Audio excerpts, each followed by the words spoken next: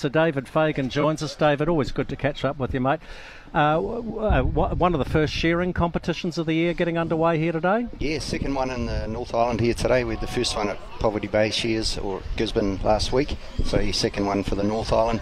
We've had a busy morning over there with the junior, the intermediates, senior eliminations, and starting at 1 o'clock today is the open heats. Senior final will come and all the open bull hailing. So getting through it, yeah, it's good.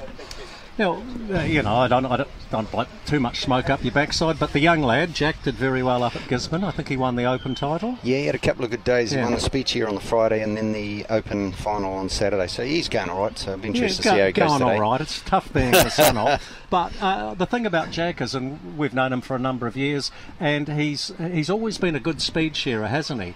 Is he ready to take the next step? I know you're a proud dad, and so you should be, but is he ready to take the next step and maybe have a real crack at the Golden Shears or the New Zealand Shears? Well, you'll have to ask him that, but I actually take my hat off to guys that can do all facets of it. Yeah. You know, being able to just do one thing, I've never been a fan of that, so I like being able to share all breeds, all facets, whether it's speed shears or open finals or records. So, hey, we were talking about Dana Kirkpatrick getting in from the East Coast. She's a relation of the Kirkpatrick clan. They're a famous sporting and farming family. Is Johnny still going? I saw him here just now. He's competing this afternoon in the Open, yeah, definitely.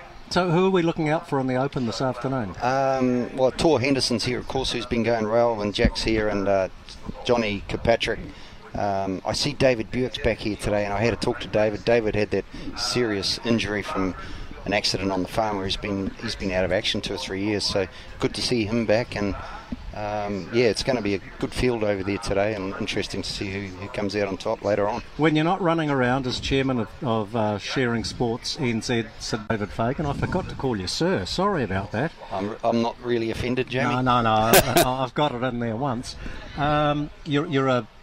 I think you and Jack are also partners in a Tikawiti dairy farm. You're operating that. How's the season treating you? It's at long last, it's going really well. We have a bumper month for October. August, September was very slow down on last year, but finally the season's treating us well with some sunshine and the right conditions to grow grass, and they're eating more than they can have now, so milk production's really good. Yeah, and we're seeing some green shoots with the milk price as well. Yeah, 4 in a row up. Things are looking up. I mean, 4 in a row with the dairy auction. We've got a new government. We might at long last have a minister for agriculture, which will be great for a change. Wasn't it? I mean, you were standing there listening to Catherine Wedge. She's got a good rural background. She's going into bat for the primary sector, and that's what we need in this country. And that's what we need from our Minister of Agriculture, someone that actually represents agriculture instead of being representative of people telling them what to do from up the line with the green shoots. So you and I share one thing in common, a birthday. So that was last Friday. Correct. And then we had the election on Saturday. I think we're both in equal kindred spirits on that one. And then on Sunday morning, we had the All Blacks. I mean, how good has this been? Incredible, wasn't it? And both quarterfinals were just amazing. They could have gone either way. The answer now is can we string 2 or 3 in a row like that, and we'll have it in the bag. Well, I honestly, maybe I'm talking it up too much. I don't see Argentina bothering us. There you go. No. I think England might have a sniff at upsetting South Africa, but we all know the final you want.